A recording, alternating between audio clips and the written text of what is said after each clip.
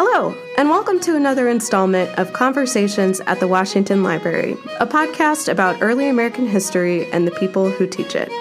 In this episode, Dr. Kevin Butterfield sits down with Dr. Patrick Spero, the librarian and director of the American Philosophical Society Library, to discuss his new book, Frontier Rebels, The Fight for Independence in the American West, 1765 to 1776. The library will be open to the public as part of the President's Day festivities here at Mount Vernon.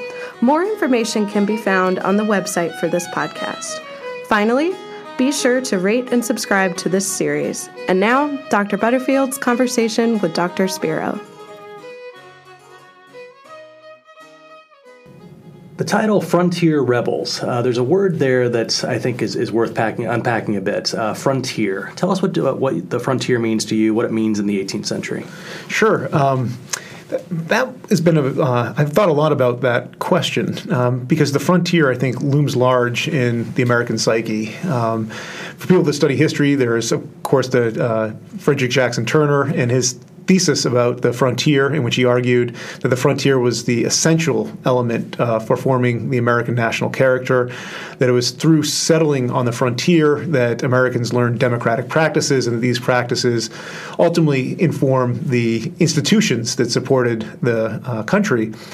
And this thesis came under kind of a withering assault in the 1960s, 70s, 80s, 90s. It was so strong that eventually people started calling it the F word and saying that historians should not even use the word frontier when describing these regions because Turner's thesis was not only wrong, but it was kind of embedded within it were imperialistic, racist, nationalist assumptions that really are harmful and ultimately were not accurate, a good way to describe the past.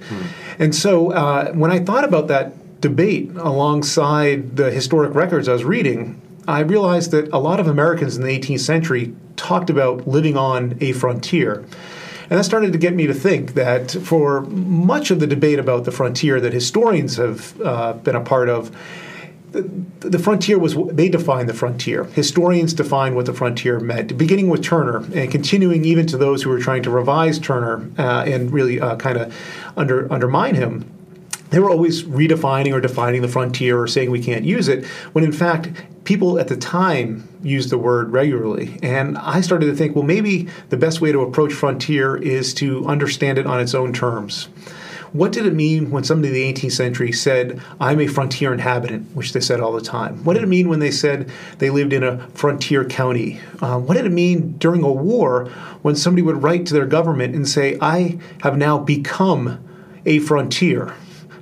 Turned into a frontier. What did that mean? What did it mean? And so I started delving into all these sources, dictionaries, pamphlets, correspondence, and I started to uncover a totally different definition of frontier, one that was certainly different from the one that Turner and others envisioned when they were writing. So in the 18th century, a frontier meant a zone of invasion. There was a dictionary definition, the most popular one of the time, the Bailey Dictionary, and if I remember it correctly, its definition was something like the border or confines of a province that the enemy finds in the front when they're about to enter the same. Wow. So it's a zone of invasion, a zone of potential contraction. It's an area that people did not want to live on. They wanted to flee from the frontier. They didn't want to flock to it.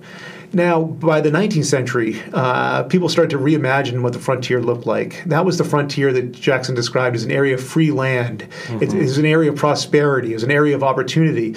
But for those in the 18th century, it meant something very different. In fact, it meant the exact opposite. And so I said, if you started to understand how they viewed their world, you can actually start to reconstruct how they viewed politics, how they viewed their relationship to their governments, and ultimately, I argue, you can start to understand what I call the imperial crisis on the frontier in the coming of the revolution. So it raises an interesting question, though. Why are people there then? In the 18th century, the frontier is a place that people feel as a zone of violence and conflict.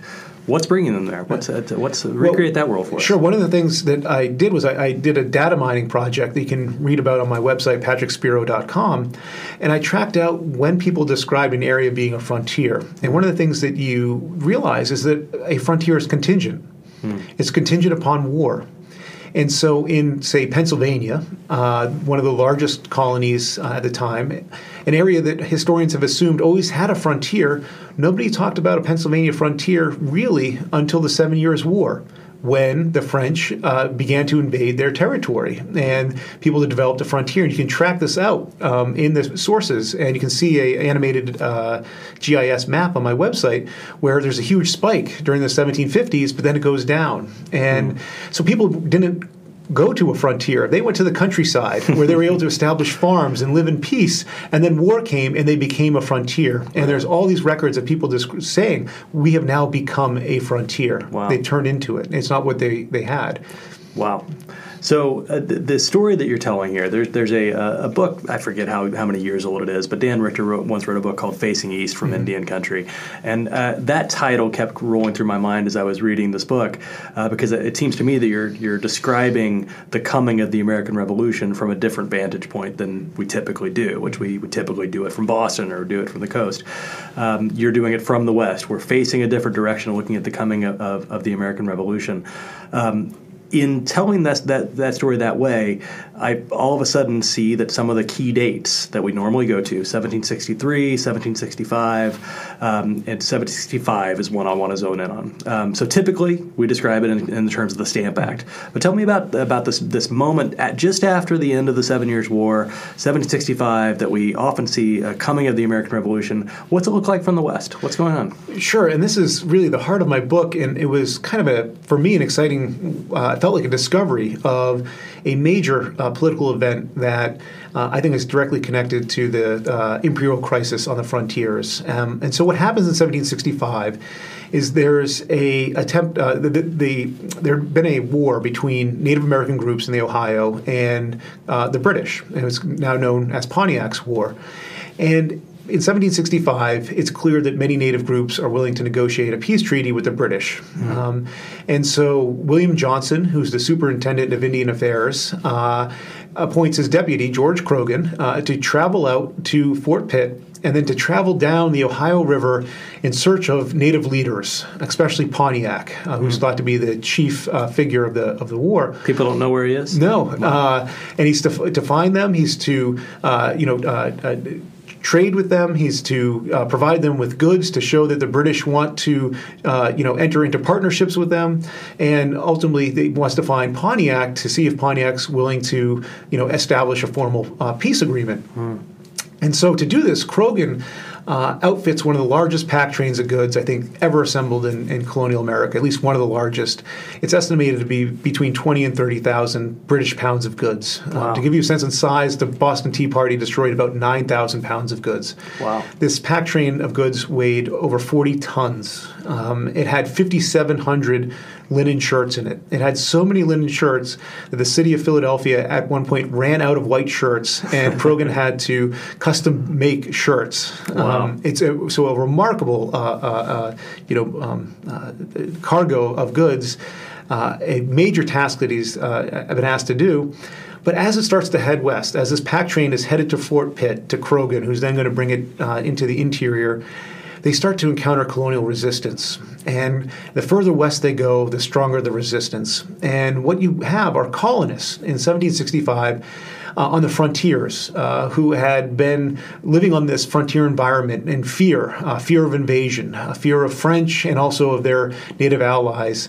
They're not ready for peace. They don't see the West in the same way that the British do. They can't imagine a world in which they negotiate peace treaties with former enemies. Now, for many British diplomats, administrators, this is kind of like a war with France. You may go to war with France for a series of years, but once that war is over, you may not like the French, but your countries, and you treat each other, as you can trade and so forth. And that's what they're trying to do after this war. Now, for colonists who had lived on the frontier, they couldn't accept that. And so a group of colonists dressed as Native Americans, they blacken their faces with charcoal to disguise themselves, destroy this pack train of goods, or a large portion of it, which is one of the most audacious acts, I think, in colonial American history when you think about the Stamp Acts that is happening at the same time. Yeah. And then they laid siege to a fort. Fort Loudon for 2 days and nights. And eventually the commandant of the fort raises a flag of truce to negotiate some way to bring down what to him seems like a civil war or rebellion. And so this is a remarkable movement that's happening on the frontiers, one that's happening at the same time as the Sons of Liberty are forming in the seaports, but it's one that we're not familiar with, in large part because the sources are manuscripts. They weren't in pamphlets, they weren't in newspapers. So part of my project has been to resurrect this story. So the grievance of these colonists, they don't want peace with Native Americans, at least on the terms that seem to be being discussed in 1765. What are their concerns? What are they frustrated with? Is it do they want the land? Mm-hmm. Do they want to eradicate? Is there racism? How would you describe what's going on here? Yeah, it's a combination of things. Certainly land is on their mind, but at this point, I don't think it's the immediate cause of this rebellion. I think there's a combination of fear of Native American groups, but also fear of the East, and also hatred. And that's where there's something that I can't describe other than racism, a view of Native Americans in which they could not see natives as potential allies. They could only see them as enemies. There was this belief that there was going to be, an inevitable further Indian wars, that Indians could not be trusted. It was a very different view of natives that many British diplomats and policymakers saw. But undergirding it, what they saw as the real cause for all of their complaints was their colonial legislature.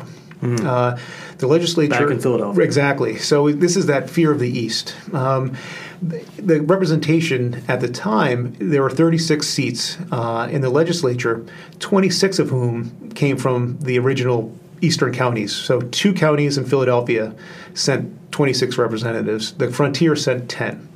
Now, a historical demographer has gone back in time to try to estimate what the population was like. And there's evidence that it was about equal, that the frontier population was about equal to the East. And so they say one of the reasons, we've suffered through these wars is because we couldn't get adequate defense. And the reason we couldn't get adequate defense is because we weren't represented in the legislature. And there's this great petition that's submitted during the Black Boys Rebellion where they say to the governor, you back east, sit at ease and not know how we feel. Sit at ease and know not how we feel. So there's this sense that this body politic, this polity is disconnected, and it's disconnected because the legislature doesn't fully represent the body. There's a democratic impulse there. Exactly. That's interesting. Yeah. So are they, as they're making their grievances known in 1765, are they successful in any way? What happens in the years to come? They are not immediately successful, but what I argue is that perhaps the most radical thing to happen in the Revolution, certainly in Pennsylvania, is the frontier, what I call a frontier government, in which during the Revolution, this democratic impulse you just mentioned was so strong, and many in Philadelphia realized that the frontier counties were more supportive of the Revolution than perhaps those in Philadelphia. They did finally give equal representation to the frontier counties, which means the frontier went from being underrepresented by this massive ratio to now having a 2-to-1 almost majority. Wow. And so here's a complete frontier revolution, a takeover of the government, and with that are a change in policies. And this is where you were talking about land, where during the Revolution, Pennsylvania, which had been a colony that had been trying to some extent, restrain settlement, now provides for almost unfettered expansion onto Indian land. Wow. Meaning there's bound to be more conflict in the years ahead. Exactly. And that's one of the things, one of the main characters of Frontier Rebels is somebody named James Smith, who led a really remarkable life. And he's the leader of the Black Boys. And after the Revolution, he goes to Kentucky and he serves in one of the first legislatures of the state. And you can see there that this frontier revolution really affected on a national scale, which is to say, before 1765, the British Empire was trying to recognize, to some extent, native sovereignty in the Ohio and Illinois. After the Revolution, Indian land is quickly turned into the land of the United States. It's a complete revolution, which is an overturning of the policy of the British. Wow.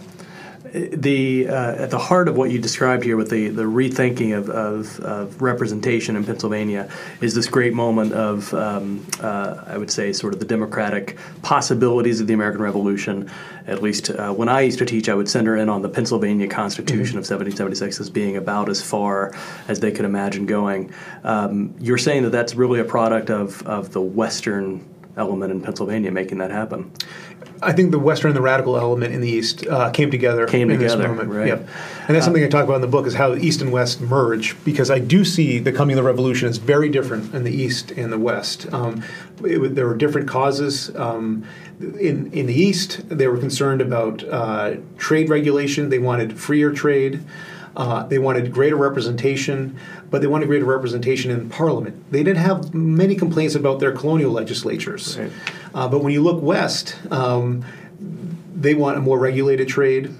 They want more representation, but they're aiming their animus at the colonial legislature. But they come together in 1776 on these kind of shared ideas about representation. Wow. So James Smith, we talked about. You told us a little bit about George Croghan. What happened to Pontiac, who led this pan-Indian effort in the 1760s? What's his story? What happens next? Sure. So Pontiac himself, in this moment of 1765, is facing his own kind of governing crisis. There's great debate among Native groups on what the proper policy towards this British Empire is going to be.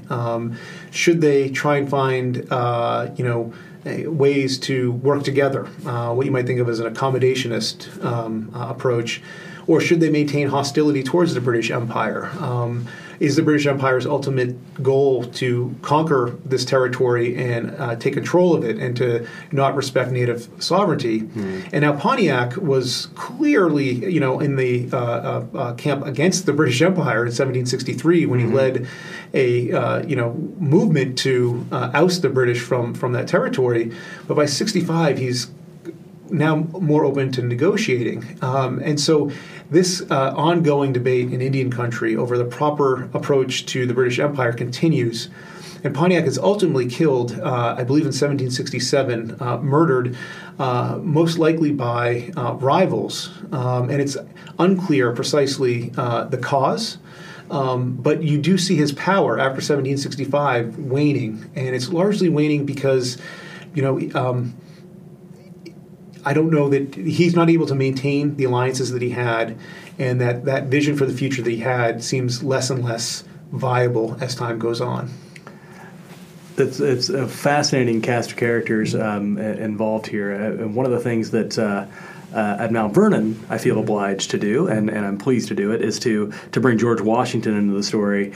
I know that he is someone, as a surveyor, who has always been thinking about Western lands, and Western land speculation was certainly a part of how he began to build his own financial stability in the 1750s and 60s and beyond. But he's also a soldier in the French and Indian War. Bring George Washington into the story. Where does he fit into how we think about the American West in the 1760s and 70s? Sure. I mean, Washington's vision was of the West. One of the things that I like to talk about in terms of the early government, certainly Washington's, but throughout the 19th century, is that when political scientists often talk about grand strategy, and when they talk about the United States grand strategy, they're often talking about it in terms of on the global stage, how the U.S. is trying to position itself vis-a-vis Europe or other countries. But in the 18th and 19th century, it's usually how it relates to European affairs. Right. But I really think the grand strategy of the United States was the West. If you look at where they allocated most of their defense attention, where they allocated most of their diplomacy and treaties, it was about getting control of the West. And that certainly was Washington's vision, and it's one that continued throughout the 19th century. Interesting.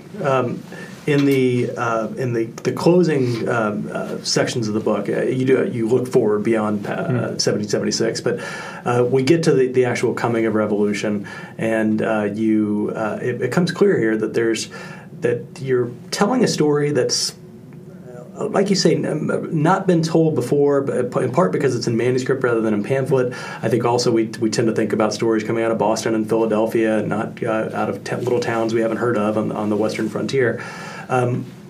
But in that story, there's a backstory that we historians have to sort of flesh out. How did you uncover this stuff? Where are you finding the materials? How do you uncover this this largely unprinted story of the 1760s and 1770s?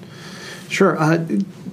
So it began with another rebellion, actually, called the Paxton Boys Rebellion. Okay, it was in 1763. Give us the short version of that. Yep. So in 63, in the middle of Pontiac's War, a group of frontiersmen living in Lancaster County massacre the Conestoga Indians, essentially exterminate the entire group, and then march on Philadelphia. And that mushrooms into this massive pamphlet war, and it turns into a real political movement. And this fascinated me in the same way that Black Boys did, in the sense that I grew up in Boston. I knew the story of the Sons of Liberty and the Boston Massacre and the Tea Party, and the Paxton Boys were completely foreign to me. And so I began researching them.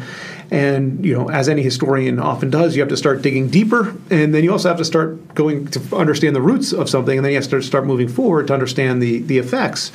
And in that move forward, I started to come across this other rebellion in which James Smith was a figure. They were referred to as the Black Boys.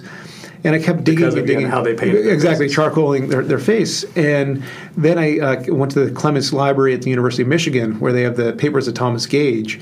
And in Gage's papers are an enormous amount of depositions from officers who were confronting the Black Boys, writing back, reports on what was happening. They were deposing people on the frontier to explain how this was all happening. And I was able to kind of reconstruct this world and this event. And to me, it ended up being more interesting than because it happened in the same year as the Stamp Act. This is 1765. Yeah. Right. And as I'm going through Gage's correspondence, he's the commander-in-chief of North America. He's paying so much attention to the Black Boys, and I'm not reading anything about the Stamp Act. So those on the frontier weren't talking about the Stamp Act. It's in some of Gage's correspondence, but he's more concerned about the frontier areas. And so I realized there that I had a really interesting story to tell. That's great. Okay, well, that's looking backward. Looking forward, what are you working on these days? What do you think about?